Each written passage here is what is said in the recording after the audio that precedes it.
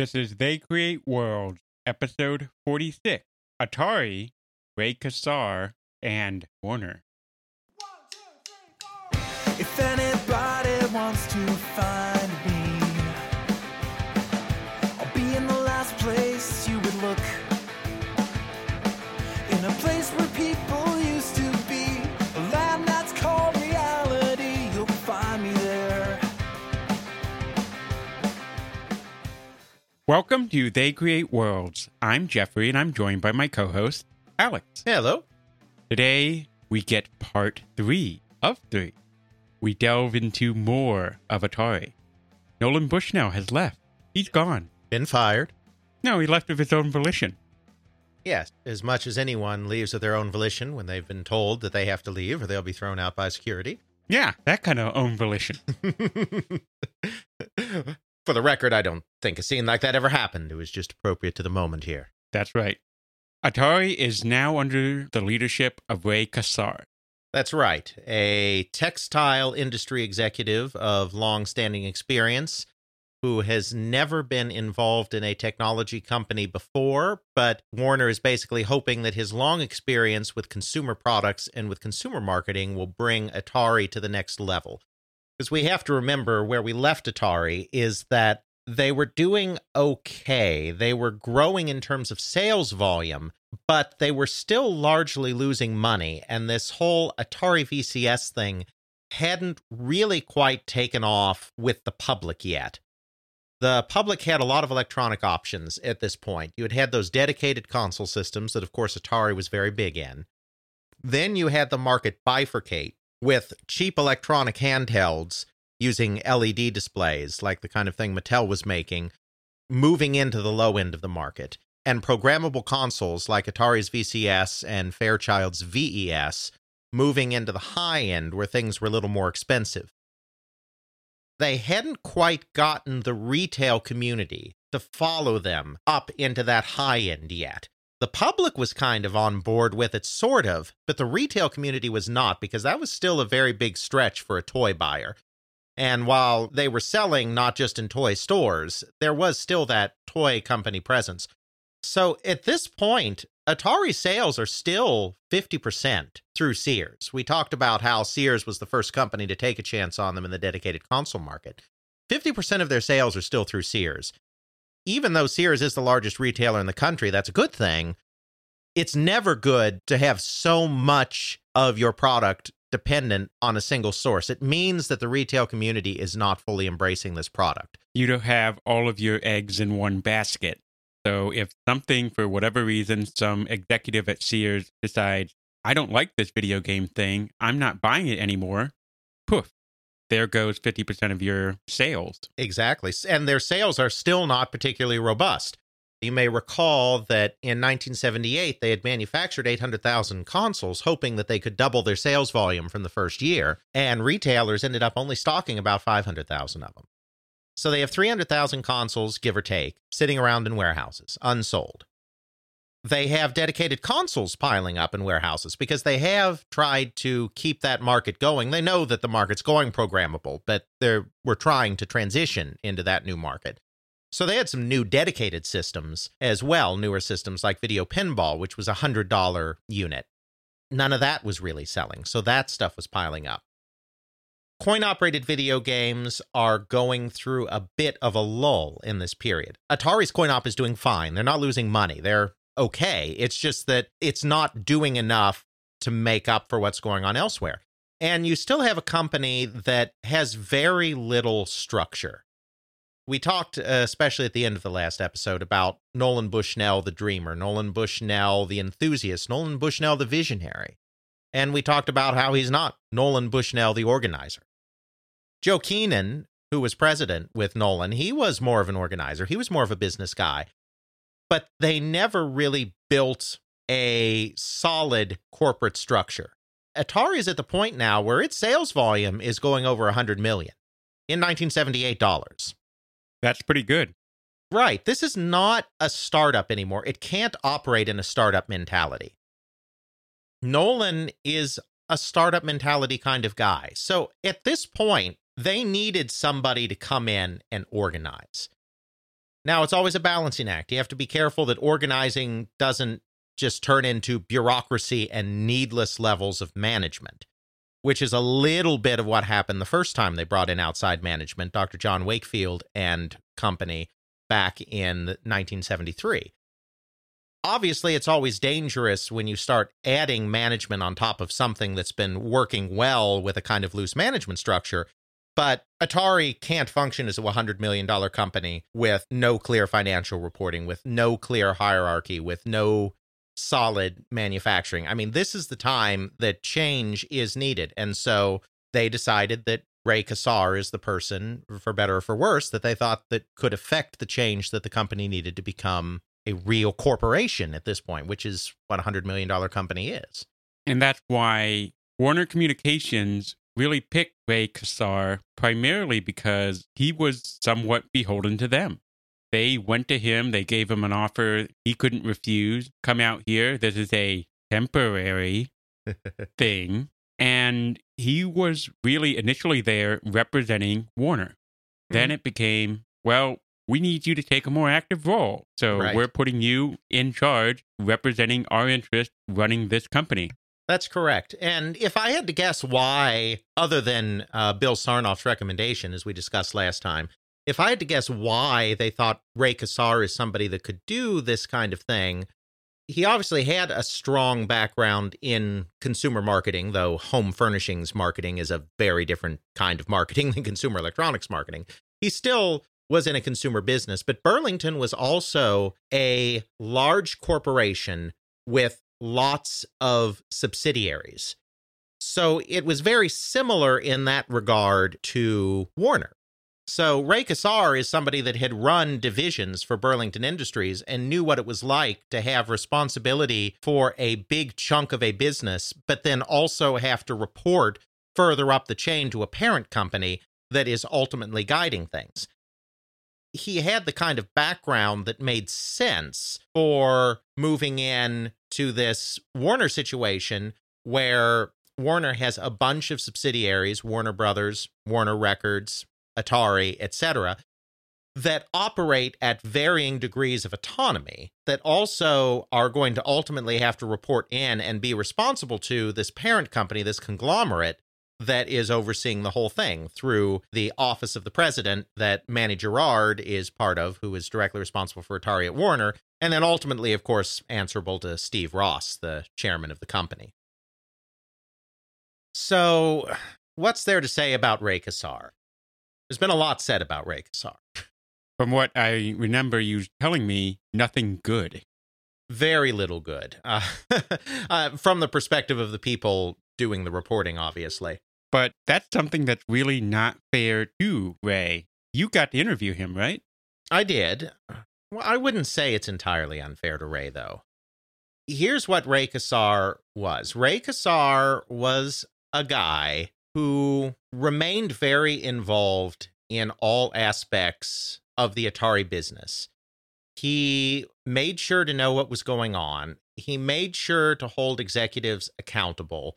And if an executive, a high-level executive, came to him and said, well, we can't do this because so-and-so says that this is not possible, he would call up so-and-so further on down the line and say, this vice president or president says that, this is the holdup. Is that true? So he involved himself very strongly in all levels of the company, and he didn't let anyone get away with anything, so to speak. I mean, he kept things fairly centralized, even though it was a large company. There are some advantages to that. Certainly, you don't want to just be a clueless CEO that has no idea what your company's doing. On the other hand, it felt very emasculating to many of his presidents and corporate vice presidents that Kassar was so directly involved in the business. And it almost felt like he would become a bottleneck to making decisions, and that there was kind of too much authority entrusted at the very top of the company and not enough authority delegated to the presidents and corporate VPs, which is also a fair point. And the other thing is, he held people accountable, which was good. People should be held accountable. But the way he did it and the way he ended up playing people off against each other did lead to a lot of conflict and a lot of turnover. This was important at the beginning when he came in, because when he came in, there needed to be a lot of cleaning of the house and a lot of bringing in of new people, because Atari was not very well corporately situated. Coin-Op was fine. There was a great team in Coin-Op, and Kassar didn't really touch Coin-Op. On the consumer side of the business and on the corporate level of the business, there was a need to build a larger team that could take the company to the next level. And so there needed to be turnover, and there were people not pulling their own weight that needed to be moved out of the company. But once you get a competent team in place, you need to build that team. You need to nurture that team and allow that team to grow and grow your business. They never got to the team building stage. And I've talked to numerous people at Atari now at the VP and presidential level. This is what these people have told me. There was never really a team built at Atari because nothing would ever settle down enough for that, because Kassar was always playing the angles and always getting involved in what's going on in the business and always pitting people against each other in such a way that did not allow team building to happen. So really, he was almost micromanaging how everything was almost to death. And because he was trying to get all of these different presidents to do their job quickly and efficiently, they never had the time to really mesh, know other people, know what was appropriate when they were working together in order to really mesh together in a way that would allow them to achieve the goals that Ray wanted. Well, and it was just the turnover. I mean, people got burned out working in that environment. You can't build a team if everyone's constantly leaving because they're burned out. He brought discipline to the company. There was no discipline before Ray. Ray worked as a very strong disciplinarian, and that helped establish the company. Without someone like Ray Kassar coming in at the time Ray Kassar came in, you don't get Atari's big years, Atari's glory years in 1980, 1981, half of 1982. Kassar brought something to the company that was very important. He also brought problems to the company just in the way that the team was not allowed to coalesce in a way to keep the company successful. And so there were problems. We're not out to vindicate entirely Ray Kassar here, but we are out to at least explain what he did, what he didn't do that people think he did, and how responsible he was ultimately for how things went south. I don't think you can put all the blame at all on Ray Kassar for the way things turned out, because even with the management difficulties, Ray Kassar was still building a company that was doing very well, and a lot of the outside market forces that ultimately sunk the company weren't necessarily Ray Kassar's fault. So it's not about vindicating or ignoring the problems, because there were absolutely problems. It's just like with everything else we tried to do in the podcast, it's about putting it in context with other events, with other issues. Put it in perspective. There were good things that Ray did. He brought discipline. He cleaned house. Mm-hmm. Some of the bad things might be the way he went about that could have been done better, or something else entirely. And he also definitely understood that Coin-Op was doing well and he could leave Coin-Op alone. And that was important too, because Definitely. if he had messed with the chemistry of Coin-Op, which is where all the hits come from, then that could have been disastrous for the company. So, you know. He realizes what is working and what's not. It's almost like the consumer division where you have a patient that is hurt. You're going in there surgically trying to clean things up, but the process of surgery keeps cutting and meshing with things. Sure. And then the patient doesn't have time to properly heal. Mm-hmm. And Exactly. you need to have a time off, hands off, not doing surgery to let the patient heal so that you can properly rework things. Sure. You have to remember that Atari was a coin-operated games company. And in fact, we may have mentioned this in the Atari brand episode. I can't remember if we did or not. The Coin-Op employees, those people that remained at what became Atari Games and then continued to be a Coin-Op company through the 80s into the 90s, considered themselves to be the true Atari. It started as a coin company. It was started by Nolan Bushnell, whose experience, as limited as it was at the time, was in coin.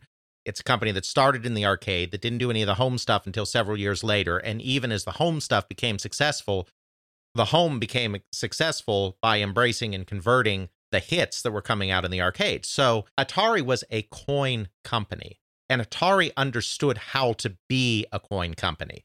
They had a president in Gene Lipkin that had long experience in the coin-op industry, long experience for someone his age, and then grew up in the coin-op industry because his father had been in it for so long. They knew how that world worked. So all of this consumer stuff is the stuff that was alien to them, was the stuff that was new to them. And so that's the area that is naturally, even if they hadn't had the sales difficulties that they had in the beginning, and believe me, 77 and 78, they had huge sales difficulties in some ways. Even if they hadn't had the sales difficulties, that was always going to be the area where they struggled the most, because that was not what the company was. That was tacked on to an existing coin-op company. Ray Kassar becomes president in 1979, very beginning, January 79. The most immediate problem that the company has is they have all of these units sitting around in warehouses.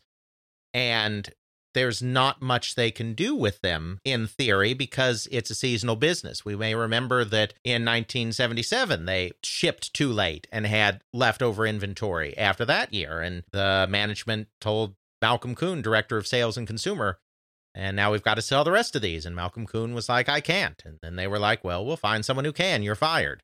And of course, I mean, they didn't find somebody who could. It was a Christmas item because it was a $200 system.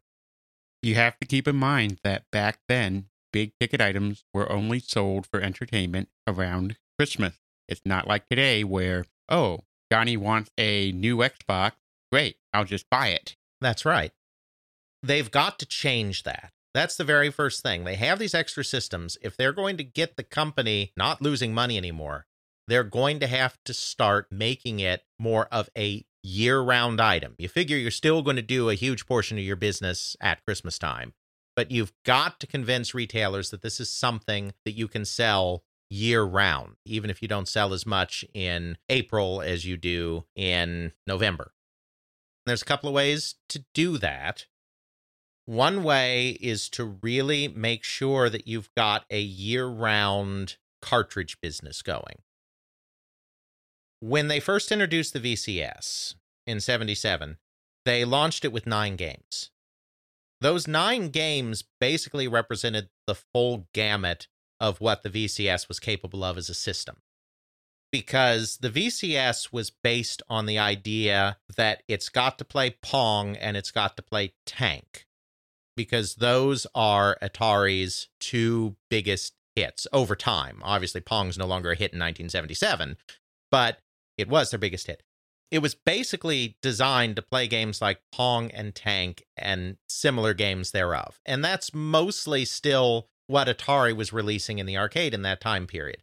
Most of their games were either ball and paddle games, like, say, Breakout, which was more recent, or they were one-on-one competition games where there's a limited amount of shooting involved, either at each other or at targets. There was Tank, then there was Jet Fighter, which was tank in the air. There was Anti-Aircraft, which was you're both controlling guns at the bottom of the screen, and there's objects flying by the top of the screen, and you're shooting them down and trying to score the most points. They have that stuff going on, and then they have the driving games going on that are big hits as well. The VCS ships with 9 games that basically encapsulates all of that. Video Olympics is Pong, and then a million variants on Pong. Combat is Tank, and then a million variations on Tank, including the Jet Fighter variants. So you can also do 2 planes, or 1 plane and big other plane, and stuff like that, all these variations. They've got their take on Anti-Aircraft. They have their take on the driving games. They had done a first-person shooting game called Starship, and they have a take on that. The 9 launch titles are kind of running the gamut of capability, because the thought is members of the public will probably just focus on 2 or 3 or 4 of their favorites and not buy all of them.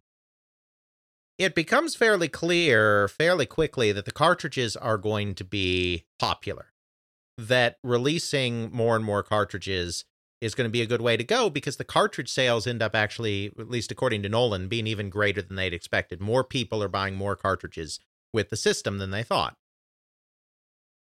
This has led some people to characterize the Atari business as a razor and razor blades business. I think we've talked about this before in the past, but are you familiar with that theoretical model of commerce? I think we did go over this before. The idea behind that is I buy a razor.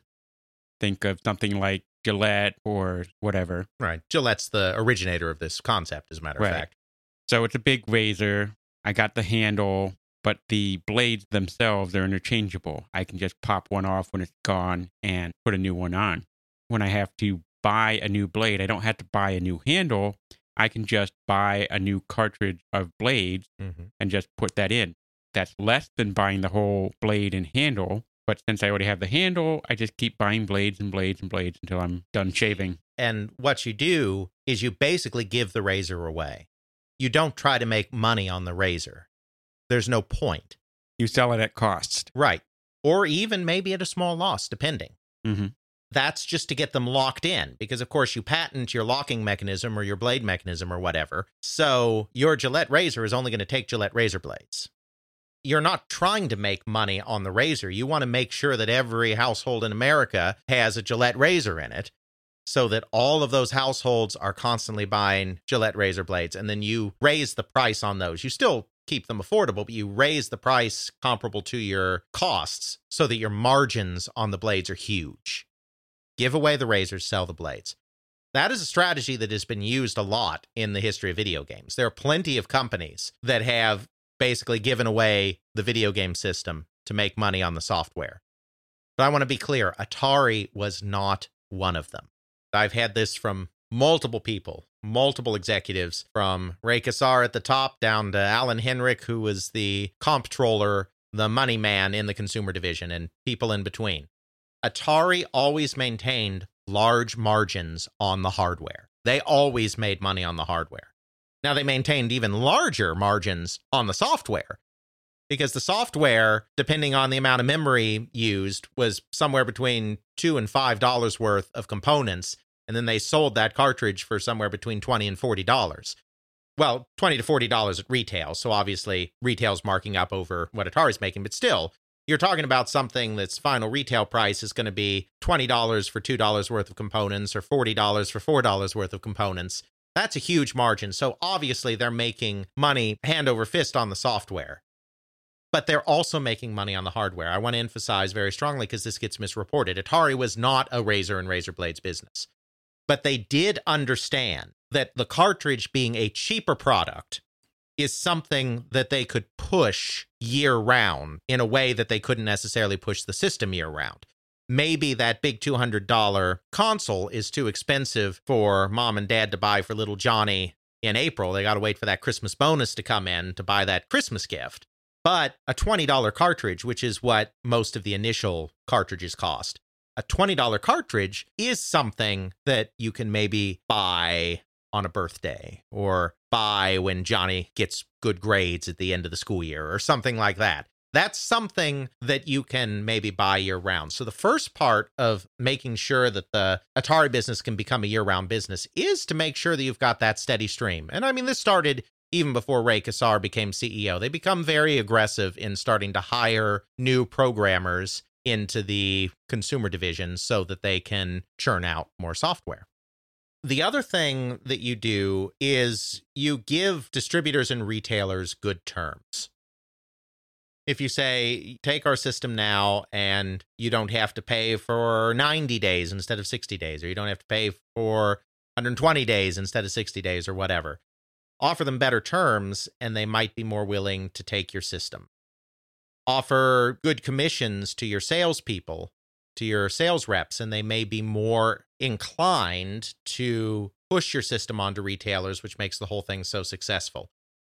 1979 becomes a year of sell systems any way you possibly can, essentially, because they've got to get rid of those systems they have hanging around in a warehouse. They're no good to them there.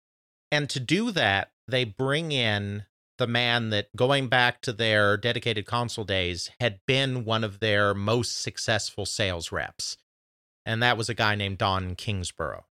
Did we talk about Don before? The name sounds a little familiar. We have. He's been involved in various capacities. He later founded Worlds of Wonder. I know we talked about Worlds of Wonder in the context of Nintendo. Mm-hmm.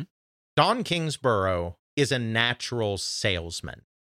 He's just very good at selling things. That's one of his main strengths. And this is a period of time where they need a salesman, because They have a product that people don't necessarily want in this time period. They'll take it at Christmas, but we're trying to sell it in January. January, February, March, April, May, June. At that point, you need salesmen. And so they bring in Don Kingsborough, and they bring in a lot of reps. And this is the period of time where they actually sow a lot of the seeds of their later destruction. As we talked about some in the Crash episode, Atari's failure, which we'll talk about in more detail, obviously, later in the episode. Atari's failure is a failure of retail channels. It's a failure of distribution. It's a failure of having the right amount of product in the right place at the right time. And a lot of the problem that they had with that came about because of their distribution system and their sales rep situation that was put in place during this time period when they were just desperate to get product out.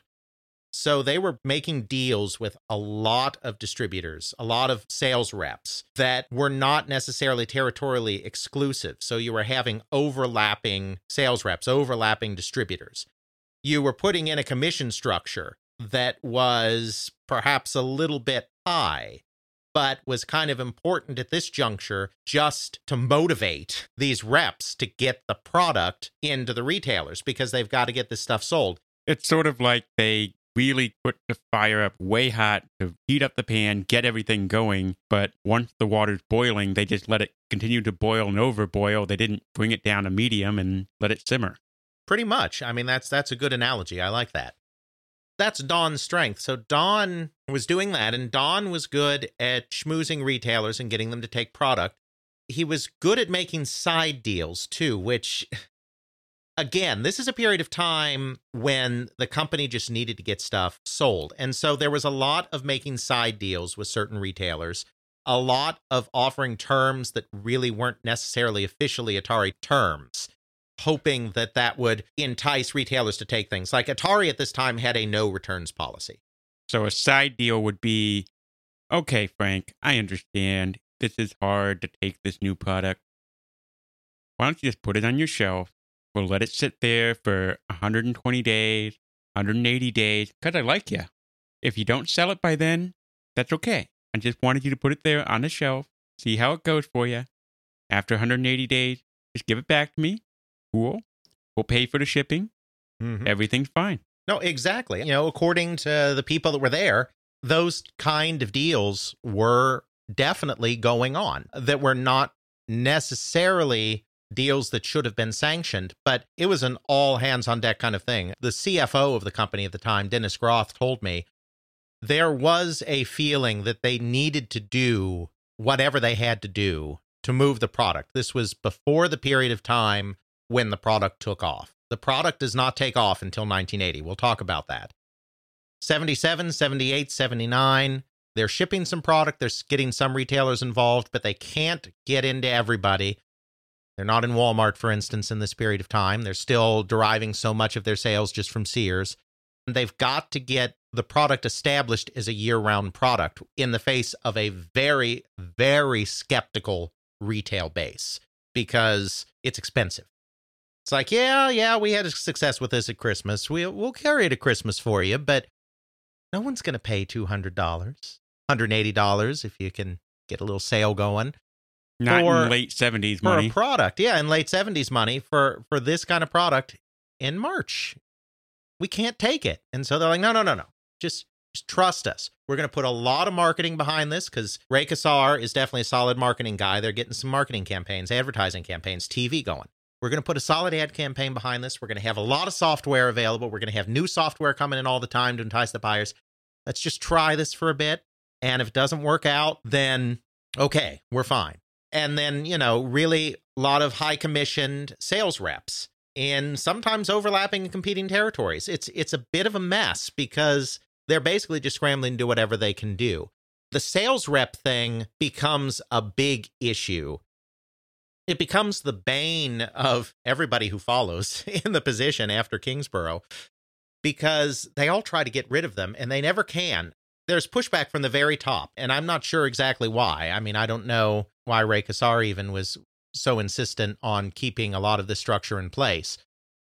Bill Grubb, who took over as the VP of Sales and Marketing for the consumer division in the middle of 1979 after Don Kingsborough went back to his consulting company, and who remained with the company until 1981 in that capacity.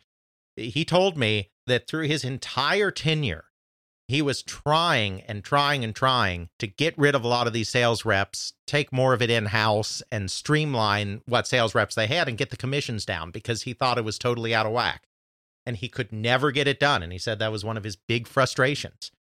Another guy who did sales later on, named Win Weber, Ethan interviewed him. And Win told Ethan that he was basically fired because of his insistence on trying to get rid of the sales reps. This was like in early 1983 when the whole thing was coming crashing down.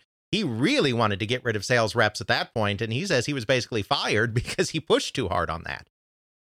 They've got distribution going, and they're kind of starting to get systems moving a little more, but it comes at a terrible cost down the line. And I think that the people there at the time, and certainly the people that I talked to that were there at the time, would say they did what they had to do to move the product. And I think that's true because obviously if you don't succeed in the first place, you can't have that massive failure. So I think that Atari in 1979 was really in a position where they felt that if they didn't do everything they needed to do right now, they wouldn't necessarily have a business in 1980, not a business worth talking about. So we really need to have that water boiling on high.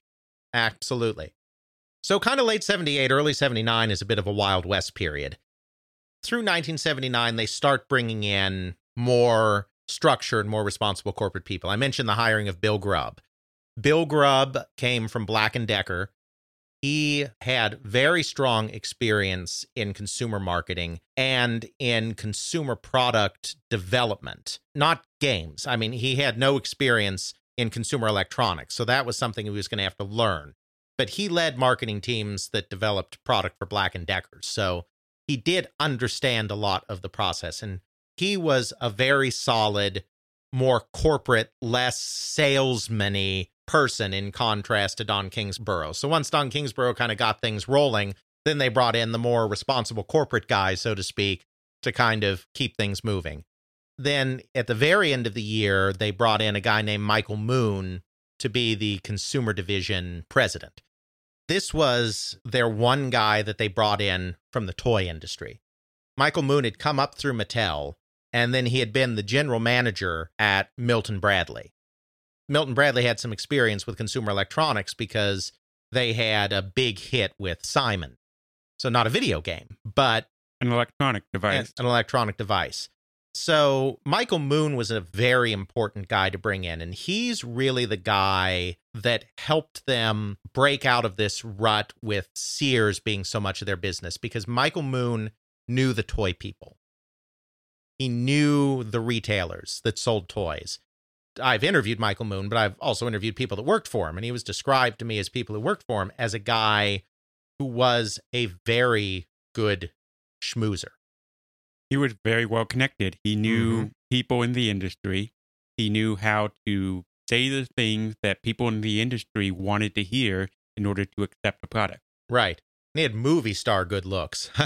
One of the people I interviewed, John Powers, told me that when he was first brought on to Atari in the home computer division that, well, actually, I'm sorry, there wasn't a separate home computer division yet, I don't think, when he was brought on. But when he was brought on to be part of the home computer apparatus, that I think was still part of consumer electronics at the time, he was first brought in by Steve Bristow, who was in charge of engineering, and then he went to a resort hotel where Atari was having something going on to first kind of meet the Atari people and meet his overall boss, which would be Michael Moon. And so they're at this kind of fancy hotel anyway, and Steve Bristow tells him, hey, there's someone I need you to meet. And they go over, and he's like, is he introducing me to some movie star here by the pool? And it's like, no, it's the president of consumer electronics at Atari. So he's got charisma, and he's got this ability to schmooze, and he's got these connections. So Michael Moon kind of makes it his mission when he first gets there in 1980 to really start opening up some of those retail channels. And obviously Bill Grubb is helping in this as well as the head of sales and marketing. The two of them together are really trying to open up these additional retail channels and build on what they've done in 79. 79 is a better year than 78. After the retailers had been initially reluctant to stock the system, as we discussed, because they thought the electronic handheld was going to just completely take it over, they did discover that they sold out of a lot of what they actually carried. So 79 is a better year. They sell maybe close to 1 million units of the system, which is good. It's starting to pick up some momentum, but it's not breakout hit yet. It's not gigantic. The thing that makes it gigantic is Space Invaders. That did really, really well in the arcade. Incredibly well, ridiculously well. 60,000 units in the United States alone, over 300,000 worldwide. 60,000. The next biggest hit before this time was what? There were a few games in the past that had reached the 10 to 15,000 milestone. Obviously, if you added up every single Pong clone and Pong variant together, those may have all between them hit somewhere around 70,000 in 1973. But that's every unit together. No one game had sold more than 17,000, and most of them sold more in the 8 to 10,000 range. It's just the aggregate was 70,000. So let's say conservatively 4 times the highest level game to that point. Right. Just a phenomenon. And a game that arcades weren't just buying 1 copy of or 2 copies of. They were buying 5 copies of it, putting them all side by side, which is unheard of because arcades rely on novelty. You have to have a lot of different things and you have to change them constantly to keep the public interested and to keep the public coming back. So an arcade didn't buy more than 1 copy of any individual game, maybe 2 copies if it was a really popular game. And they had a big space. Right. But you're talking about sticking 5, 6, 7 machines side by side because that's all anyone wants to play. It's huge in the arcade. But of course, it's not an Atari game. It's a Taito game, and it's released in the United States by Midway Manufacturing. Manny Gerard, who is watching over the Atari business from the Warner side, takes credit for this, and nobody else gainsays him. Ray Kassar couldn't remember, but he also said that it sounded plausible to him, that he had no reason to think anywhere else. It was Manny Gerard that realized when he saw Space Invaders at Atari, because they kept a game room at Atari, saw Space Invaders at Atari, and was like, we can put this on the VCS if we license the game, the name, and the gameplay from Taito. And so he marched on over to Ray Kassar and was like, you need to license this game. And Ray Kassar's like, you're right. I do need to license this game. So they make the deal with Taito. And in 1980, probably around April, video games didn't have set street dates at that time, but ads for the game start showing up in April. Around April 1980, they release Space Invaders on the VCS. It's an incredible feat of programming to even get Space Invaders to exist on the VCS, because the VCS is only technically able to display 5 objects. If that. 5 objects at any given time. 4 player graphics and 1 ball graphic. That's what it can display, theoretically. Using a lot of programming tricks of this and that, Rich Maurer, the guy who does the game, manages to get an approximation of Space Invaders going on the VCS. It releases in 1980, and it is an immediate hit. The VCS is suddenly now a huge hit. And they release Space Invaders in April because they understand that, again, this is a game that can help them in their quest to get that year-round thing going. They don't want to hold Space Invaders for Christmas. They want to release Space Invaders in April so that people are buying that big game then, and the people that don't already have a VCS and just absolutely have to play Space Invaders in the home are going to go out and buy a VCS to play Space Invaders with. Space Invaders, most likely, I say most likely because all I have is people's memories, not actual documents, most likely sets the record for tie ratio on a console, the number of owners of the console that own the game, over the life of the system. So we're not just talking about owners right now, we're talking about up through the early 80s. Well over a third of all VCS owners end up owning a Space Invaders cartridge. I mean, it sells millions and millions of copies over its lifetime. For those interested, I'm in the 2/3 section. Or rather, the person you got your Atari from. My grandparents, yeah. Exactly.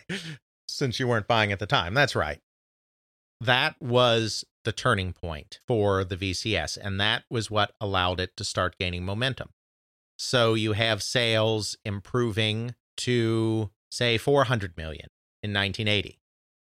Then you have sales going up to 1 billion in 1981.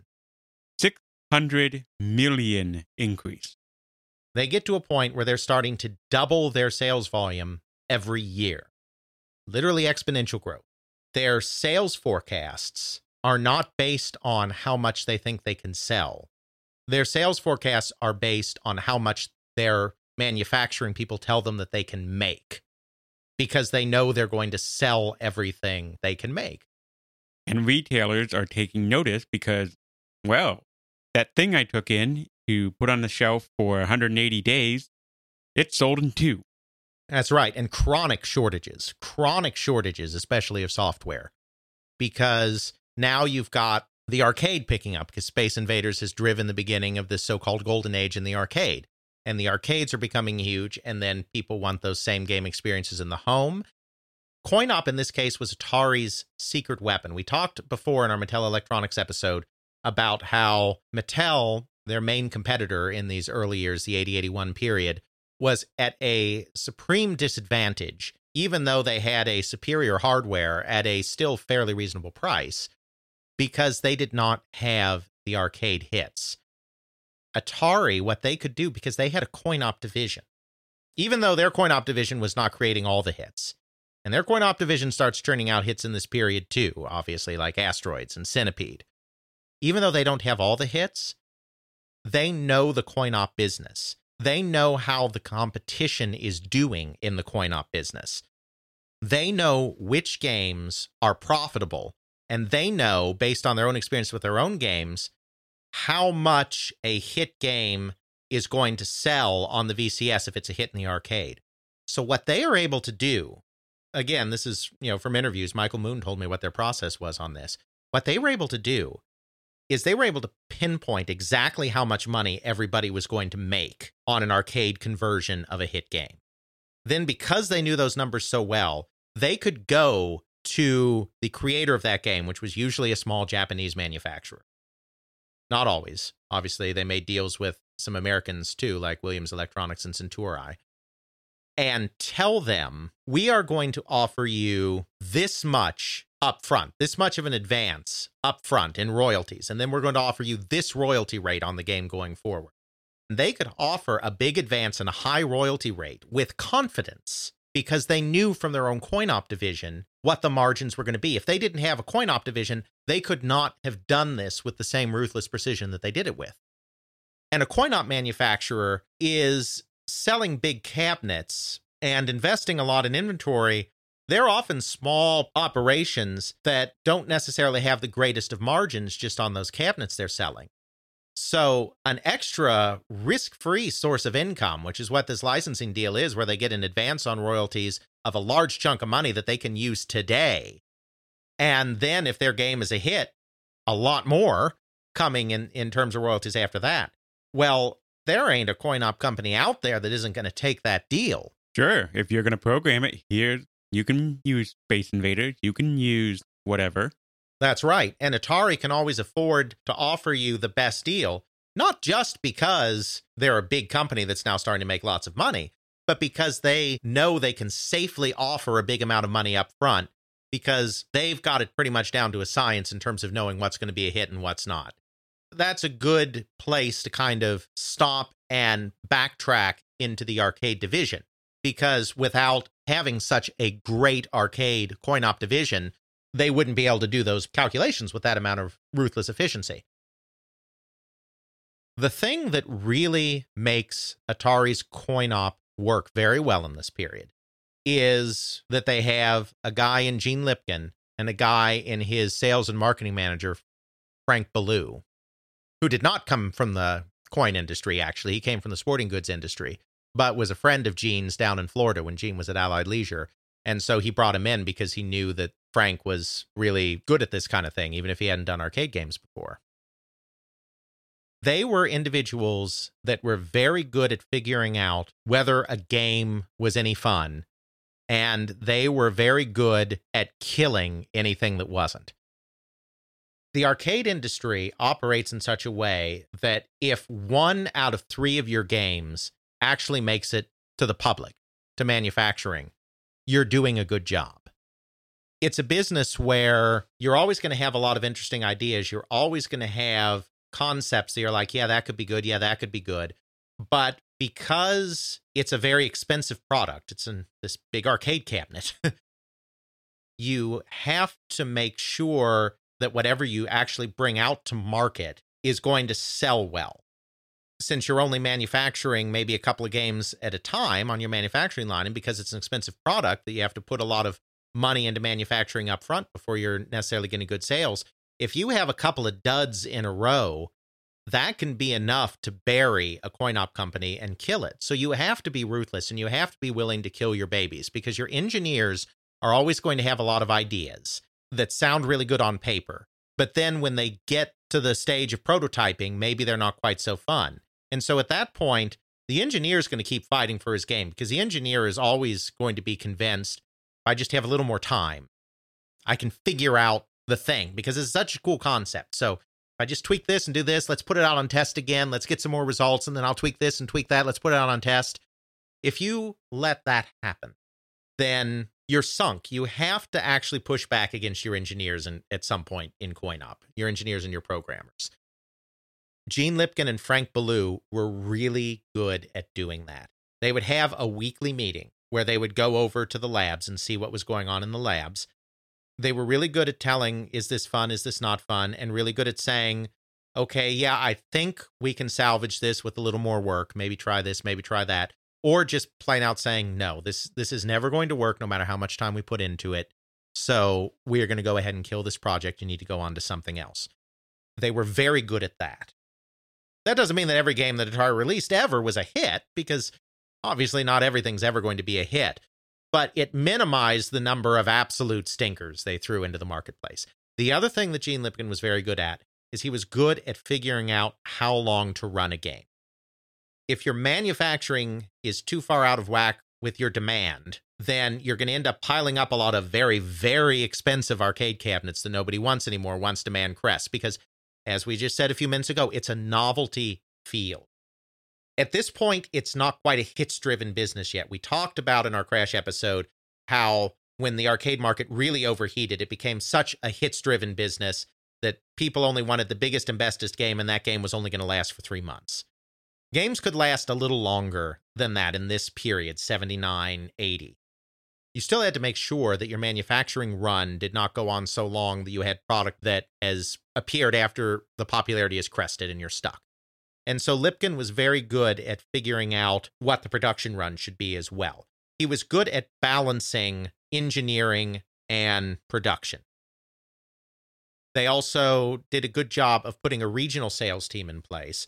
Most of the coin-op companies relied, at this point, still on a single sales manager kind of in charge of everything. Some of the bigger companies like Bally may have regional people, but most of the companies don't.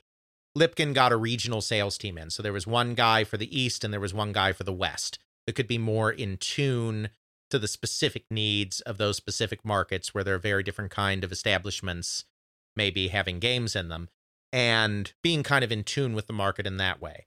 They also started market research before anyone else did. Market research in the coin-op industry had traditionally just been, we put a game out on test, we see what the coin drop is. If it makes a lot of money, we put it out. If it doesn't make a lot of money, we kill it, and we never put it out. A lot of games get all the way to the prototype stage, and maybe even take in a decent amount of money in the arcade. But if it's not one of the top 1 or 2 earners in the arcade for the weeks it's out on test, even if it's still like 3rd or 4th, then you kill it because it's not going to bring back enough of a return. All the companies had an idea of what games were going to do well before they put them out, but they didn't have an idea of why.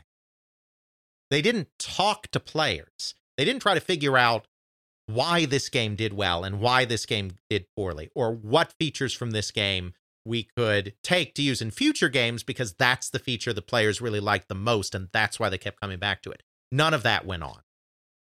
So there was a woman named Carol Cantor, another person that I've talked to, who had been at Fairchild Semiconductor and had been doing market research for them on digital watches and came to the conclusion that digital watches were not a great idea, which Fairchild didn't want to hear because they were going to launch digital watches, whether anyone thought they were a great idea or not. And it turned out they weren't a great idea for Fairchild to get into because Fairchild was getting in too late. The market was already peaking. The market was already oversaturating. We talked about the calculator and digital watch boom and bust cycles previously. She was working at Fairchild, and that wasn't working out because she was doing stuff and nobody wanted to hear what she had to say, even though they really should have listened. She ends up writing to Gene Lipkin and being like, you don't know what's going on with your arcade games, but I can tell you. Gene was like, fine, come and do that then.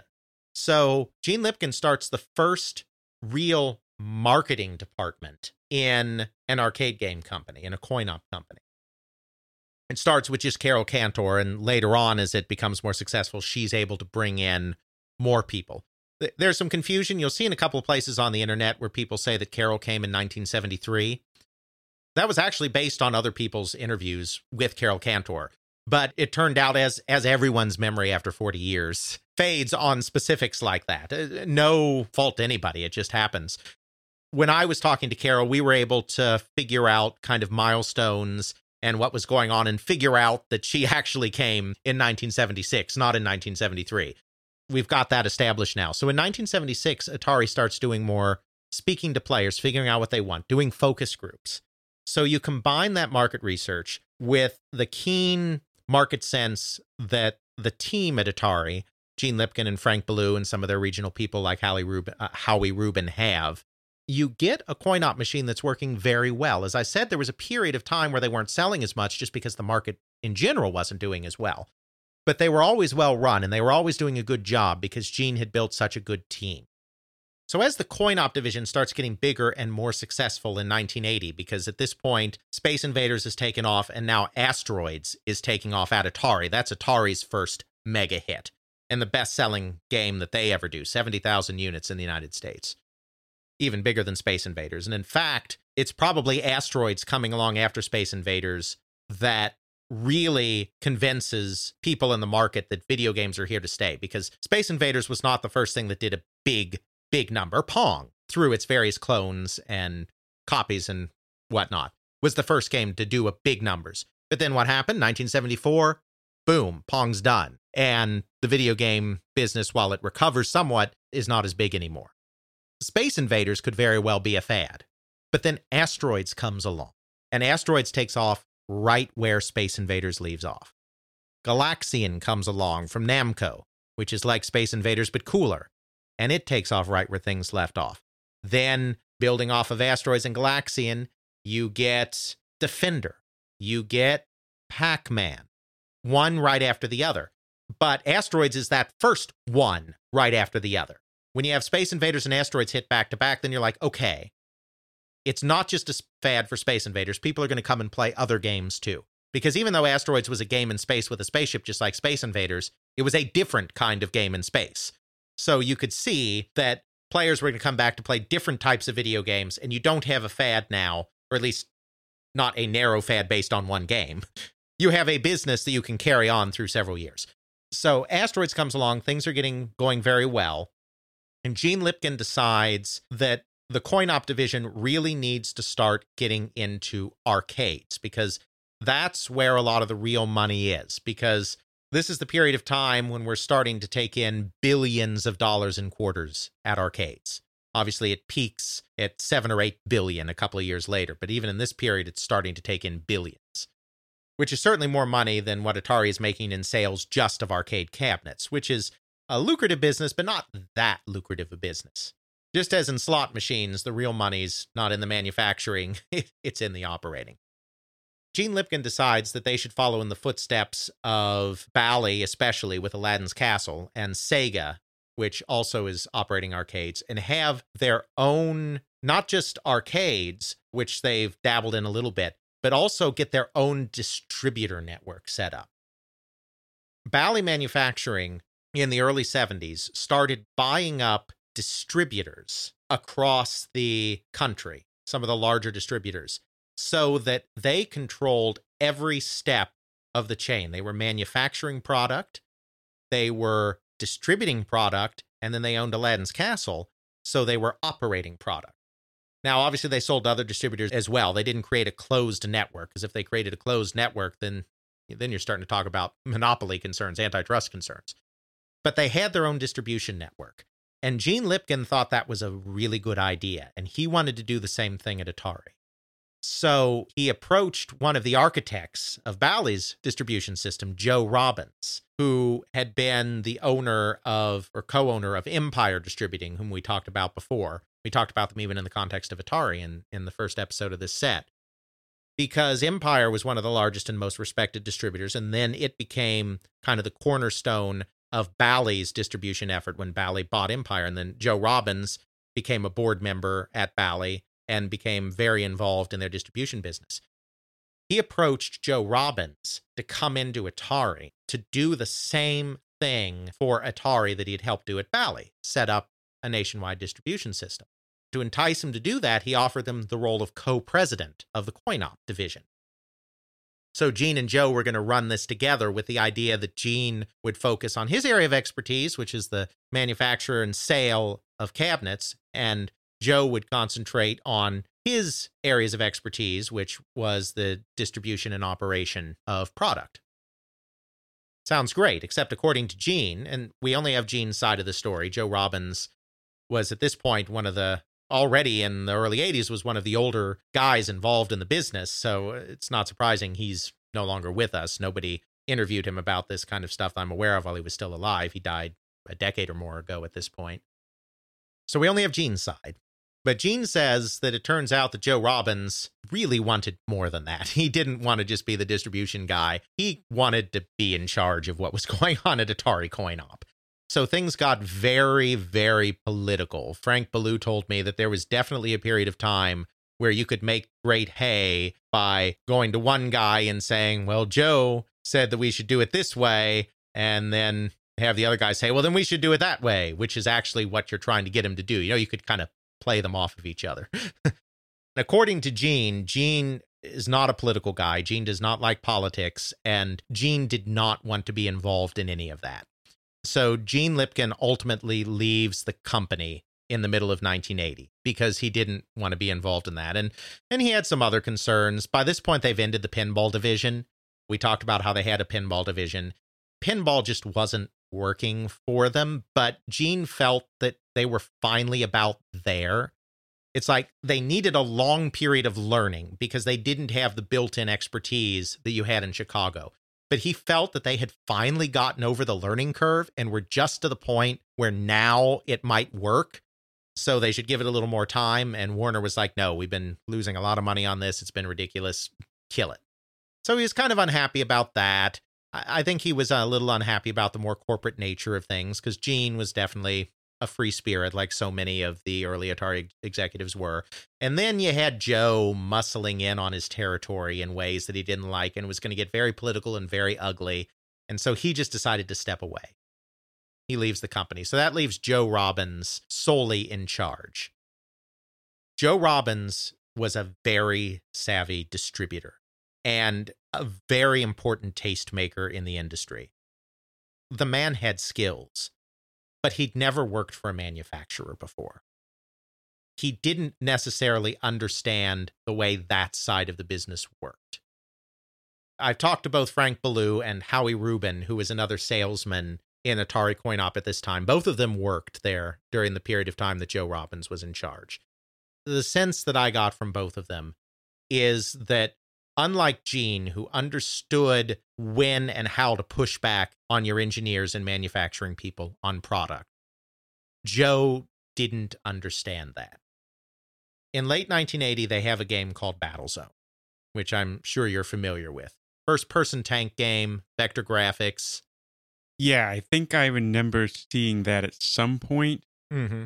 I think it was more put in as a demonstration of more immersion 3D thing. I think I had something where I had this headset that I could pull down over me and then drive the tank around. I'm not sure if that was specific, but I remember seeing that wouldn't have necessarily been Battlezone itself because I don't think they ever made it that way. Spin-off or something. But a similar type of game, certainly. Battlezone was a pretty cool game. It was one of the very first 3D arcade games, presenting a three-dimensional world is what I mean by that. It did it through vector graphics, which we've talked about before. It wasn't their first vector graphics game. They'd done Lunar Lander and Asteroids by this point. But it was the first to kind of have this 3D immersive world. It was a pretty cool game. The engineers were convinced that it would be a very big hit, and the manufacturing people were convinced it would be a very big hit. So they manufactured a lot of them. And it was a hit. It was a pretty sizable hit. But they kept manufacturing them. Joe didn't know when to turn off the faucet. His manufacturing people and his engineers were telling him, this is going to be big, this is still big, this is big, let's do it. And according to his salespeople, and again, multiple perspectives, so this is the salespeople's perspective, he wasn't listening to them when they said, yeah, it's a great game, but it's about run its course. It's time to stop now. They overproduced it by a fair amount. Frank Ballou thinks that it nearly drove the coin-op division into real financial distress. I've seen some sales sheets for Atari, and I saw in those sales sheets that Battlezone was discounted twice over its lifespan. And so that again lends credence to the fact, arcade games are often discounted when they get older, but the fact that they had to discount the price on it twice really says to me that this must be true, that they were having trouble selling those last few cabinets. And so they were really taking a bath on Battlezone, even though it was a great game and a successful game. Most successful game in the world if you build too many of them. So there was a little crisis in the company at that point, and they're not exactly sure why Joe got eventually dismissed from Atari, but they feel that the Battlezone situation was probably a good portion of it. And again, Joe Robbins was brilliant at what he did. It's just that what he did was not really arcade manufacturing, it was arcade distributing. It just turned out he was the wrong guy at the wrong time. So Joe Robbins ends up being fired, let go sometime in 1981. Then there's a caretaker guy named Ken Harkness that's there for a brief period, and then they get a guy named John Farrand in, who is very good. He had been involved in operation and distribution in the United Kingdom for a long time. And then he was vice president of international arcade business for Atari. And then he proved to be a very competent and savvy manager. And so then he was eventually brought in as the president of Atari Coin-Op, I think sometime in 1982. At that point, Coin-Op was very well run again. Frank Ballou left at some point in there, but there was another very savvy salesman that had started about the same time as Frank Ballou named Don Osborne that was ready to step in at that point and take on a larger role. And Don Osborne was very good at what he did. Tragically, he died of a heart attack. I can't remember if it was in 82 or 83, but he died of a heart attack actually while he was still at Atari. Nobody obviously did any historical retrospective interviews with him because he was fairly young at the time too. It was tragic that he died. He was very beloved and very good at what he did. So with John Farrand and Don Osborne kind of in charge, then once again, you had this great thing going. So there was a little blip in the middle there, but even during the little blip, it wasn't the worst in the world. Coin-Op was very well run. That's really about all at this point that we have to say about Atari Coin-Op in the larger Atari story, because they're always kind of off on their own, doing their own thing and doing it well. So they're largely left alone by the Ray Kassars of the world. It really seemed from what you told me there that even though they had a good team, they knew what they were doing, they were trying to grow the business, they are not infallible.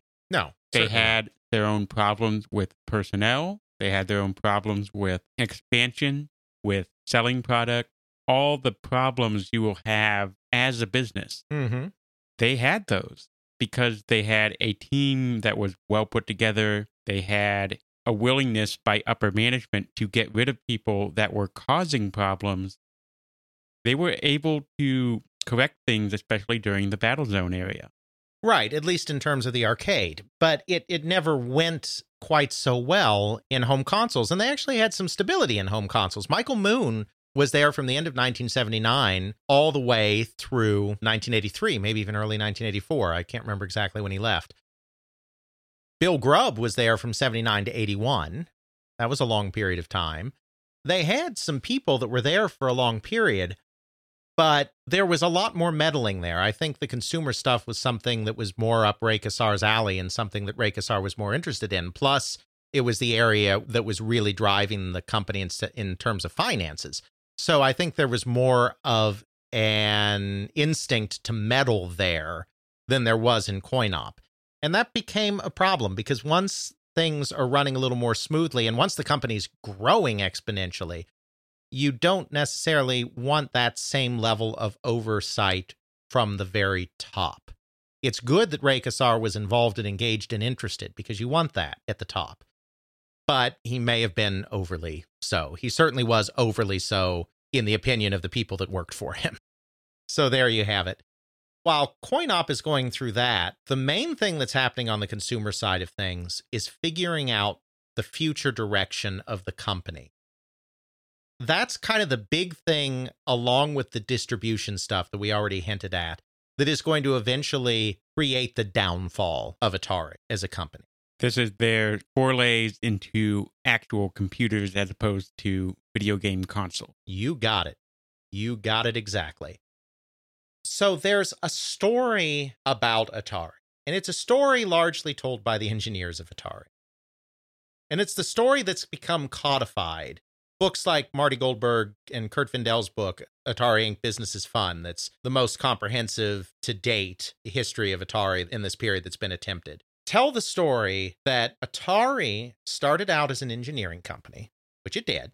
Owen Bushnell's an engineer, Ted Dabney, an engineer, became a marketing company, which to some degree it did because you put people in charge at the top like Ray Kassar that are more involved in marketing, had a big hit in the VCS, and then because they were so marketing focused and so driven by marketing projections, were so focused on selling as many VCSs as possible that nobody was looking for the next thing. They basically felt they could sell the VCS forever, and they didn't have to put much effort into replacing it. And every time somebody came up with an idea to replace it, it was shot down because even though they maybe had a vague idea that someday in the future they'd have to sell something else, that someday is not today. And we just want to keep creating VCSs and selling VCSs and don't want to do anything that will interfere with that because we're making fat commissions and we're making fat margins and we're all happy sales and marketing people that have no vision for the future and don't want to do anything else until we absolutely have to.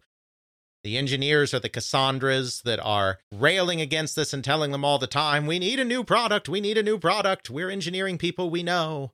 And the marketing people are just oblivious to their cries, and so they sell the VCS and never replace it until it's too late and the whole business dies. That, ladies and gentlemen, if you talk to some people, is the story of Atari between 1980 and 1983. Makes perfect sense because we're vilifying one group unanimously as being those jerks over there and our beloved engineers, your friend and mine, the engineers. That are game players just like you and me. That's right. So you, as a video game player, you and me, you can work together as an engineer and bring your vision to the world. And because your vision to the world is so wonderful, everyone will love it. Those freaking salespeople over there, they just got money grubbing, suit wearing, whatever. That's right. It's almost become a good versus evil story. I mean, no one goes that far in labeling one side good and one side evil, but it almost is a good versus evil story. It dances on that line. The reality is far more complicated and has to do with a lot more competing goals and competing objectives. And so we need to dive into this a little bit and explore this with a little more nuance. First of all, the engineers did understand that the VCS was not going to sell forever. That's very true. And the engineers were hard at work on the next video game system almost from the moment they had finished the VCS. Jay Miner and his team of chip designers and systems designers, hardware engineers, began putting together the next version pretty much right away. The next version was going to have a modified version, a better version of the TIA chip, television interface adapter, that was in the VCS. It was going to have a nice dedicated sound chip, which is something that the VCS did not have. It was still going to be a 6502 system, but it was going to have these better chips. It was going to have more RAM. because 128 bytes, even back then, was a pretty paltry amount of RAM. It was going to kind of carry the vision forward, and it was probably going to be ready to go in about 1979 or 1980-ish. Well, a couple of things happened. First of all, 1979 or 1980 really is too soon to introduce the next system. There's no question that Atari waited too long, and there's no question that people didn't understand product cycles yet back then, but we know now, because we have enough console generations worth of experience, that you want something to run for 5 to 7 years. In those days, more 5. 7 is really kind of becoming a newer standard today. And of course, now, tangent, we might even be going to an incremental upgrade path that more mirrors what goes on in the smartphone market, where something new comes out every 18 months, where you do an incremental upgrade instead of a full new hardware upgrade. That's what we're seeing maybe with the PS4 Pro and the Scorpio. The point is, 5 years is really your console cycle. So if you do the math, 77, 78, 79, 80, 81, 82. And if you really want to delve into the whole console cycle thing, we go into that in great detail in one of our very early episodes. Yes, we do. If you're willing to forgive the audio quality, we've come so far. We do delve into a lot of that in our console cycles episode. You really don't want a system probably before 1981. Even 82 is pushing it a little bit, just because the hardware kind of advanced so rapidly in this period. The VCS was designed by its designers to be able to play everything that was existing at the time it was made. It was not really a forward-looking design. It ended up being incredibly forward-looking. Since they were trying to keep the cost down so much, they moved so much functionality out of hardware into software that it ended up being more flexible and being able to do more types of software than they'd ever imagined. But because they saw it as already practically obsolete by the time they built it, the engineers thought probably 3 years they should have something else ready. Realistically speaking, from a marketing standpoint, you probably wanted to wait until at least 1981 to release something new, because you don't want to release stuff too frequently or people will get upset. Then 82 is 5 years. You absolutely need something by 82, because that's your 5-year mark. Not that they knew that at the time, because there'd never been a console cycle before. We just know that in hindsight. 1979 was really too soon to introduce a new hardware system. Plus, you've now had the Trinity come out. You've now had home computers starting to make some waves. It was a very easy and logical decision, and I think a decision that both the engineers and the marketing people mutually agreed on, that rather than replace the VCS at this juncture, what we need to do is do a home computer. Remember, in this period of time, a home computer is a very different conception than what we think of as a home computer now. The Apple II in this time period is not really a home computer. Yes, people are buying it for use in the home. It's expensive. It's over $1,000. You think Apples cost a lot now. Back then, oh dear. Over $1,000 in 1978, 1979 money. $1,000 now is a lot for a computer. Mm-hmm. Yeah, exactly. And this is not equivalent to that. This No. is many thousands more in today's money. So the Apple II is not a home computer, and is actually, as we've talked about before, it's the great myth of Apple that's built up in hindsight. Apple was not selling particularly well at this point, not pre-VisiCal. A home computer was a computer that was under $600. That was a home computer. The TRS-80 is a home computer. TRS-80, as we discussed in our Trinity episode, is a very primitive home computer, barely above character-based graphics in its capabilities, and certainly not in color. It's black and white. It's a very limited utility compared to an Apple II, but it's also much cheaper. That's the trade-off. Atari decides that they're going to take their fancy new video chip and their fancy new sound chip, and they're going to make a full-color computer that is cheaper than an Apple and is so much better as a game machine. But they don't give up on the console idea right away. They decide, well, let's kind of do both. We can make it a high-end console and a computer. And so we'll do a fully functional version with more memory and a real keyboard, etc. And that's going to be our computer. And then we'll also do a version that has kind of the same chips but less RAM. Maybe throw in a membrane-style keyboard to make it a little My First Computer kind of thing. we'll make that the video game system. So they divided in two. Then they decide, well, no, that's really not a good idea. The 800, the high-end version, is going to be a kind of expensive computer, so we should really have a high-end computer and a low-end computer. Finally, at the end of the day, it morphs into a high-end and a low-end computer, and those are the Atari 400 and the Atari 800. It's the same architecture, it's just less RAM, slightly cheaper components like the keyboard and whatnot. They're called that because they're going to have 4K and 8K of memory, respectively. They end up shipping with more than that by the time they come out. That was the initial plan. So they're going to have their 400 and their 800 computer. And the 400 is going to be the more home computer because it's cheaper. And then the 800 is going to be less of a home computer and is going to be more marketed as a business machine, really, as much as it's marketed as anything else, despite its graphics being so advanced and despite it being kind of an obvious game-playing system. They really feel like they want to try to hit that small business market as well. They end up in late 1979 releasing these two computers. There's immediately problems. It's obviously a very good game machine, but they don't position it as that. They really want to get into the small business market, and they're smart to want to get into the business market because that's where a lot of the money is. It's after Apple gets into the business market with VisiCalc that Apple starts becoming big, so you can't fault them for that. But they have an obvious game-playing machine, and they're not really pushing it as a game machine, which is kind of unfortunate.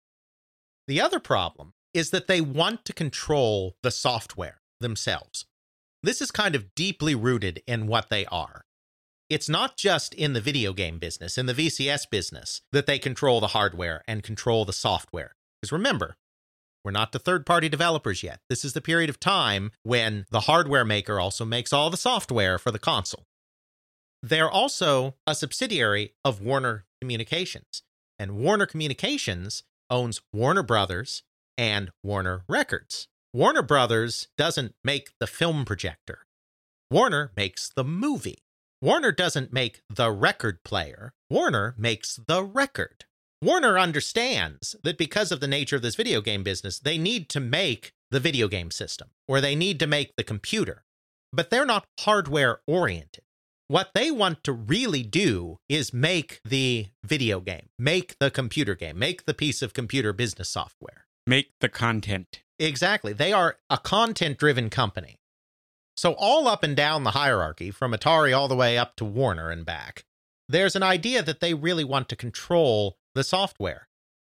So they don't release user manuals for the 400 and 800 computers. User manuals for programming the like. I'm not talking about, this is the power button, this is how you turn me on. I'm talking about user manuals for actually programming, letting you know what all the calls are to the processor and to the graphics chip and all of that. They don't publish technical specifications, and they don't reach out really to computer software companies. They're not taking the Apple approach. Apple is a very open platform, and we can thank Steve Wozniak for that, not Steve Jobs. Because as we know from the Macintosh, which was his baby, Steve Jobs doesn't like open platforms himself. But Steve Wozniak loved open platforms. And in this instance, with the Apple II, it was Steve Wozniak that got his way. So Apple's very open, and everyone's making software for Apple. Radio Shack maybe not quite as open, but there are still third-party companies making Radio Shack software. Atari does not want third parties really making software for their computer. They're not going out of the way to protect it. There's not a chip in there like the later 10NES chip, lockout chip in the NES. There's not special anti-software piracy chips like in the computer or something like that. They're not going out of their way to stop people, but they're not going out of their way to help people either. The problem is Atari doesn't have the software people they need. They've been focusing on making this hardware. They haven't gotten to the point where they're figuring out how to make all the software on it yet. Did the concept to do that come more from the engineering side or the marketing and executive side? My understanding, and unfortunately, I have been largely unsuccessful in tracking down people that were involved in the home computer division. My understanding is that this was more of an executive and marketing side decision. And that makes sense to me because, like I said, Warner is not in the record player business. They're in the record business. It makes sense to me that they didn't want Atari to be in the computer business so much as they wanted Atari to be in the computer software business. that means closing your system, especially since they already were operating with a closed system with the VCS. And of course, the computer started as a video game system. So even on the engineering side in the very beginning, there was probably some thought that that would be a closed system. But I do think it was more marketing driven than engineering driven. They're not prepared. They don't have the software people ready. In fact, they are so unprepared on software that they have to take 3 programmers from the VCS programming group to really hurriedly throw together the operating system for the computer, because they don't have OS programmers that they've hired specifically to write that on the computer side. They have to borrow people from the VCS division and take people off of making VCS games in order to create the operating system for their computer. They're not equipped to do this. It's all part of the consumer division. There isn't a separate home computer division at this point, and the consumer division isn't really ready to take on that responsibility. It's a very confused launch, let's put it that way. I mean, it comes out in October 1979, and they really don't do very well at all in their first year. They sell a few systems, but they lose money, and they're not doing well with it. They finally decide that they have to have their own home computer division. I mean, it's a fairly obvious decision to make. They decide they have to have their own home computer division, which does show that they were serious, at least, about trying to get into home computers, because they had 2 choices at this point. If it's this chaotic, they can either decide we're a video game company and dabbling in this other technology was a mistake, or they can decide this technology really is going to be part of the wave of the future, and so we need to be a part of that. So we're going to separate it out and let it be its own thing. We did cover before in other episodes how a lot of companies were on the computer craze almost, and Atari is no exception. Mm-hmm. A lot of other companies really went, consoles are a fad, computers are coming next, they're going to be cheaper, they are more versatile, they're going to replace and supersede consoles. Right. Everyone wanted to be involved in home computers, exactly like you said. And so Atari decides they want to be, and Ray takes the lead on that. And I know that because I told you I talked to Alan Henrik, who was the comptroller for the consumer division. Sometime in late 79 or early 80, somewhere in that time frame, Ray Kassar goes directly to Alan Henrik and says, I want you to put together a business plan, essentially. I can't remember if it was exactly the term business plan, but essentially a business plan for a home computer division within Atari. So this came down straight from the top. I mean, for all I know, there was some other executive in the organization that was lobbying Ray to do that. But the point is, it's not people in the consumer products division clamoring, it's like, we got to do home computers. I mean, it's from the very top. Ray Kassar wants to be involved in this business. And he'd explored IBM and Apple and other companies that were involved or may become involved in this business to see what kind of partnerships or what kind of deals could be swung. He was interested in getting into this. He understood that this was a new consumer product area that Atari should be in, and he deserves credit for that. He absolutely deserves credit for that. Atari, they talk about how Atari was VCS only, but the top management of the company decided that they should also be in home computers. And that was ultimately a very good place for Atari to go. It didn't end up working out for Atari, as we'll discuss, but that was exactly what they should have been doing. They should have been moving towards computers. And Ray Kassar did that. So let's not say that the marketing people were just VCS. That's the case. Why is there a home computer division? Pretty much. Ordered from the CEO. So Alan Henrik puts that plan together. And in about October 1980, they establish a separate home computer division. They hire a guy named Roger Bodicher to come in and run it. Roger Bodicher understands that, whoa, wait a minute. What we have here is a game machine. We need to make games. We need to help other companies make games, not just our people. So at that point, they become more focused on what they should have been focused on all along. Not that they abandon trying to get business involved, because they understand that's a market. From October 1980, when Roger Bodicher comes in, they start to embrace it as a game machine. They start hiring in tons of programmers, and the mandate of those programmers is to churn out games. I haven't been successful in talking to executives at the home computer division. I'd love to talk to Roger Bodicher, for instance. But I have talked to a couple of the people, John Powers, who I mentioned before, and Ken Balthaser, who went on to a long career in video games, that were involved on the programming side of things during this time period of rapid growth in the home computer division. And they said absolutely, especially Ken said absolutely. Our mandate was get games out and get games out as fast as you can. I think that they were going to look more outside to partner with outside companies to try to do more of the non-game stuff and really try to do games internally. In fact, Ken Balthaser, who was kind of in charge of tools, was really desperately trying to get more tools developed and more tools in place. And he had a great challenge trying to do that because all the programmers kept being shifted towards games. At that point, you have two separate divisions. And you have two separate visions, quite frankly, for the future of the company. Is the future of the company in video games? Or is the future of the company in home computers? Or more software versus hardware? Sure, absolutely. Obviously, it's theoretically possible that the company could grow big enough and grow bold enough to be involved in both. But in this period of time, that's not necessarily viable. We talked very extensively in the Crash article about how home computers, which again are not your PCs of today, they're not these great multi-purpose systems that you can do the business on and do the games on. Home computers in this day were cheaper computers, and more with the introduction of the Commodore VIC-20 and the redesign of the Texas Instruments TI-99 4A in 1981 are cartridge-based machines. And of course, the Atari 800 has a cartridge port as well. Cartridge-based machines that are essentially more powerful video game systems that also let you do a limited number of things that aren't purely video games. There's not necessarily a place for both a video game system and a home computer system in the mindset of people at this time. And we talked about this in the context of other companies. We talked about this very much with Mattel. We talked about this very much with Coleco. We certainly talked about this in the context of Commodore. And so Atari is really in a situation where they almost have to choose. I've gotten mixed messages from different people on what they decided to choose. I don't know that that's a reflection so much on one person being right and one person being wrong, as it is a reflection on how fluid the situation was and how difficult it was for Atari to figure out itself what its own future was going to be. That is what leads to this technology problem with the VCS.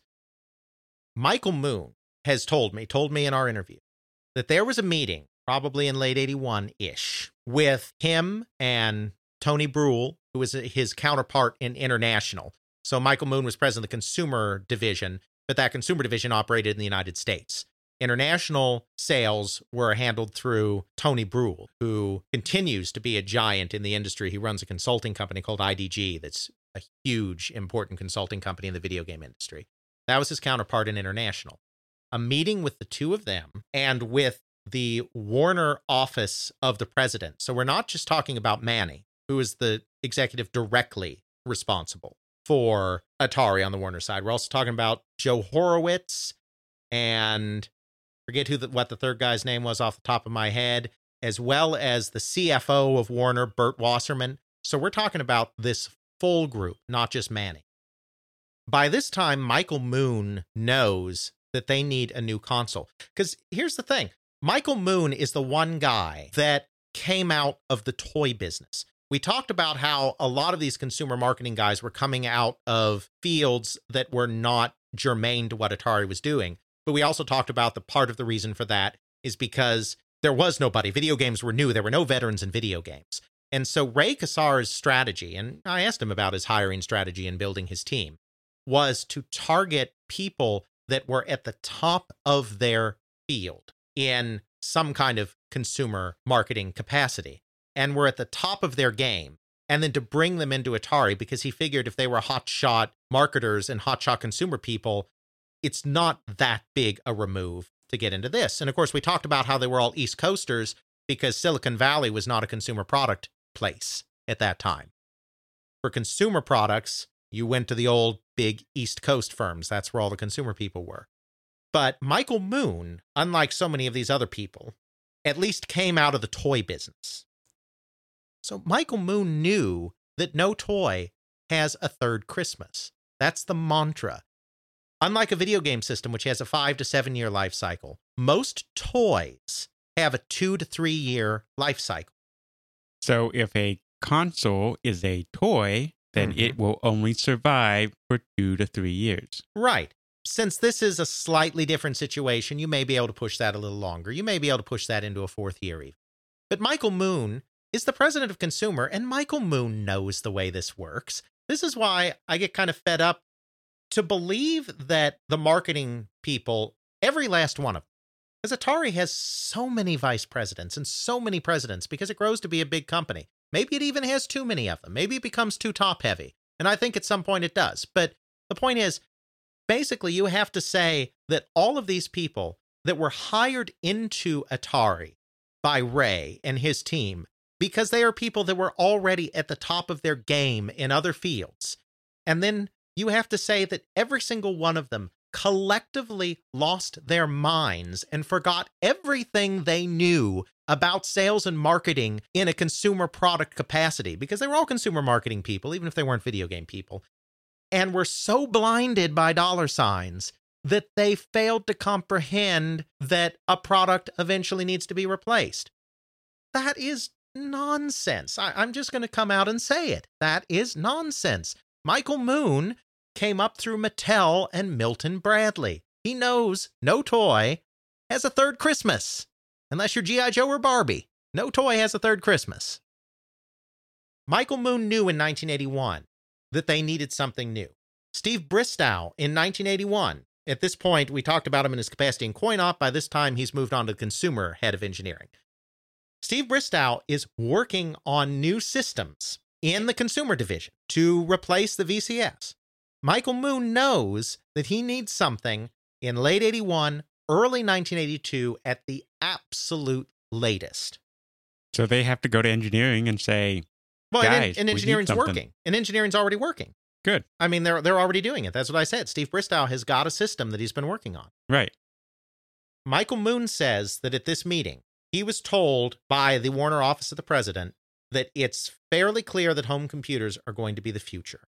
So the best thing to do is to ride the VCS for as long as possible, and let's not really worry about replacing it. Ray Kassar says that he was interested, certainly, in expanding the home computer business, but he says that Warner really put the kibosh on that. Warner was the one that told him not to get so involved in the home computer business. Manny Gerard has also said in interviews that he never was really as enthusiastic about the home computer business, that it was really the video game stuff that he kind of liked. And there's no doubt that after Ray Kassar was fired and Manny Gerard took a more active role in management of the company because Ray was gone and he was serving as an interim kind of CEO until they hired a replacement, that there was definitely a renewed focus on video games at the expense of computers in that time period. So there's kind of two different versions of the story here. Right. Is Warner saying yay video games or yay computers? Exactly. Warner's a complex company. So as I said, this was a meeting with the full office of the president. This was not just a meeting with Manny. It's possible that there was disagreement even within Warner Communications about which way was the future. Maybe Manny really didn't like the home computer thing, but maybe Joe Horowitz and the other people were more gung-ho on computers. There's a lot of competing things, and it wouldn't surprise me if the situation really was this confused. Because at the end of the day, Atari fails to advance its home computers adequately and fails to advance its video game consoles adequately. You're going to go halfway with both, but don't really bring either to fruition. Come 1982 and 83, you got nothing to put out. So it kind of makes sense. It may not actually be a contradiction. It kind of makes sense for Warner to be sending mixed messages on home computers and video games, because that would really kind of explain why Atari ends up completely failing to figure out what they're doing there as well. And obviously Michael Moon's talking 30 years later, and he may have something of a vested interest in trying to make himself look good in what happened. I mean, the thing that convinces me, well, there are two things that convince me. First, they were working on a new system. That's a fact. Steve Bristow has said, and there's information on the prototypes, etc. So the fact that they were working on a new system shows that they did understand they need a new system. And the other thing that does convince me is he came out of the toy industry, and so he does understand the way that works. So even if he's slightly misremembering or slightly painting himself in a good light, I think the gist of it is true, that he was ready to go with something new in the 81-82 time period, and for whatever reason, he was dissuaded from doing so by upper management somewhere along the chain. Some other things that you've told me in the past really bring to light here that we're not dealing with just marketing and engineering. We're dealing with three parties here. We're dealing with Atari management, we're dealing with Atari engineers and production, and this is what I think is really people keep forgetting, we're dealing with Warner management. Warner management is this spectral thing out in the ether that keeps poking into Atari and sends Atari management mixed signals, sends Atari production and engineering mixed signals, and really throws the entire thing for a loop. It's sort of like Atari seems to be going along, doing its thing well, or at least well enough, and trying to advance, sort of like Atari's arcade and coin-op division. Right.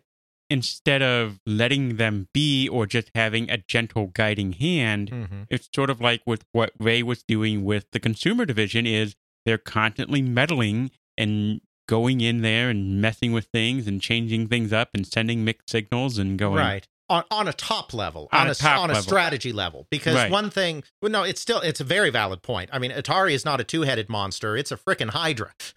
Yeah. You know, Ray was clear that in this time period, it'll change and we'll get there. Not in this hour, but we'll get there. Ray was very clear that Warner did leave him alone to run the company. So when it came to running the company, it was largely Ray's show. But it's also true that Manny Gerard was keeping a close eye on it, that Warner was very interested in what was going on at the company, even though they were not largely interfering with what Ray was doing on a day-to-day basis kind of thing. They were a constant presence, and I think the mixed signals that they were sending, and I think they probably were really sending mixed signals, were a great detriment. Steve Bristow is working on this system. It's coming together, and at this point, the home computer division gets involved and doesn't want the consumer division continuing with this development because they don't want their technology overshadowed. They're afraid that if the consumer division is allowed to move forward with its own technology, that may become the new technology base at Atari, and then the home computer division is left out in the cold. This, again, I wish I had more of a perspective from the home computer division, because the perspective I have on this is the consumer division side. So, of course, the consumer division is going to say, we were doing everything right, and those darn home computer people meddling. You want to have all sides, but right now, this is the only side I have. But again, it feels like there's some truth to it, even though I only have one side, because what they end up doing is instead of continuing with Bristow's hardware development, they repackage the Atari computer as a game console. You may remember, of course, that it was meant to be a game console all along at first. Now they're actually going to repackage it as a game console and release that later in 1982 as the Atari 5200. Couple of problems there. First of all, that home computer was meant to be released as a video game system in 1979. Now in 1982, we're releasing this 1979 system as our next generation video game system. It's literally old technology before it even comes out. Another thought that comes to mind is it's almost like the computer division and the video game division are like two children, and they need the love and attention of mom and dad. They get this idea in their head that, well, unless I perform well and I sabotage my sibling over here, then I will get all the attention and mom and dad will shove the other one off. From everything that people have told me, and like I said, I've talked to VPs and division presidents, etc., Ray Kassar's Atari was a cutthroat environment. Whether intentionally or just because of Kassar's management style, the result was it was a cutthroat environment. And so, absolutely, there was this feeling that you needed to pressed to survive. And especially, I think, and this is me putting my own analysis on it, not what anyone's told me, especially since, as we said, it really did look like there may only be one market going forward. It was either going to be video games win or home computers win. It wasn't going to be some people are happy on their consoles, some people are happy on their own home computers. There was going to be one. If I'm at Atari and I want to keep my job, you got this internal strife of the computer division or the consumer division. They're the enemy. Mm-hmm. I need to keep all of my technology secret. I need to keep what we're doing a secret. Mm-hmm. I don't interact with those people. I don't communicate with those people. Mm-hmm. I am openly hostile to those people. Absolutely. I think there's absolutely some of that going on. So they end up releasing the 5200 in mid-1982. It's really too little too late. It's not a significant enough advance to be a brand new system. It has problems with the joysticks because they have analog joysticks instead of digital, which means it's a full-size joystick, but it's like the thumbsticks that you have on a modern console where if you move it a little bit, you move a little bit, you move it a lot, it moves a lot, because it's not a digital system where it's just on and off. With a digital system like an Atari joystick or like a D-pad on an NES, you press it down, you complete a circuit, it's on, and you lift up and the circuit goes away and it's off. So you only have one speed. It's analog.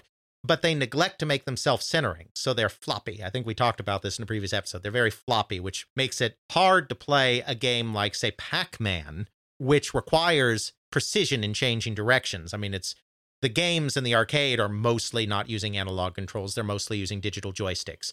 So to not have a digital joystick in the home creates a problem in a lot of games like, say, Pac-Man, which is kind of popular at the moment. We'll come back to that later. The 5200 was released in mid-1982. From a marketing standpoint, they position it as this is the Cadillac and the VCS is, I'm not a car person, but the more common car. That's terrible to complete an analogy that way. But the point is you have, it's the Workman, and then the 5200, your high class. So that's led people to say that they were planning to carry both systems on because they love those VCS sales so much. They were actually not planning to keep the VCS on. At this point, they were planning a transition. And again, this comes from Michael Moon. I asked him, I didn't even lead him. I said, how did you see the two systems coexisting? And he said, I didn't. The 5200 was going to come out and was going to replace the VCS. Over time, I mean, you always have a transition. The NES didn't vanish the day the Super Nintendo came out.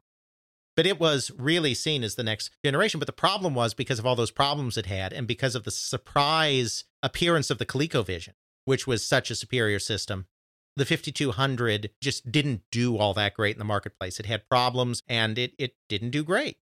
So they were forced to continue to rely on the VCS as much as anything because their next generation system didn't work out.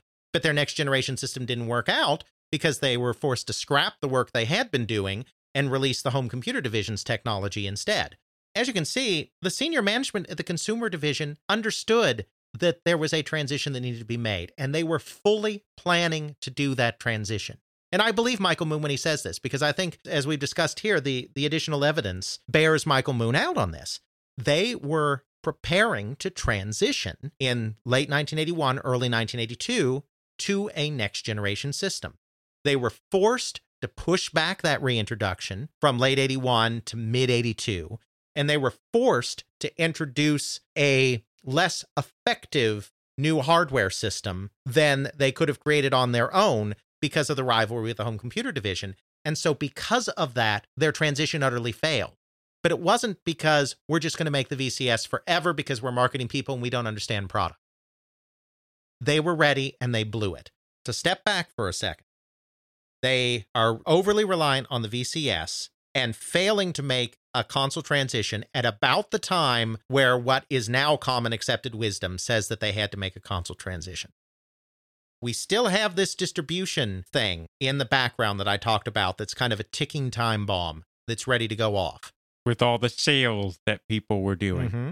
And we have the emergence of the first third parties, which we're not going to talk about right now, but which is happening. And we also have the problem of the multi-headed hydra that is Warner Communication. In 1981, they do $1 billion in sales. They're doing great. They're the fastest growing company in American history. They're on top of the world. But these forces are coming together. And so as 1982 dawns, the company is preparing to have its best sales year in history, because they will. They'll be a $2 billion company. Their best sales year in history, with some of the biggest product launches they have ever seen. Despite all of that, it is all going to fall apart. And that is where we are going to take it in our record-breaking... We had to do it. 4th episode on Atari, between the founding of the company and the breakup of the original company in 1984. So that is where we will go next time on They Create Worlds. Check out our show notes at tcwpodcast.podbean.com, where we have links to some of the things that we discussed in this and other episodes. You can check out Alex's blog at videogamehistorian.wordpress.com, email us at tcwpodcast@gmail.com, and follow us on Twitter at tcwpodcast. Intro music is Airplane Mode by Josh Woodward, found at joshwoodward.com/airplane mode, used under a Creative Commons Attribution License. Outro music is Bacterial Love by Roland Music, found at freemusicarchive.org, used under a Creative Commons Attribution License.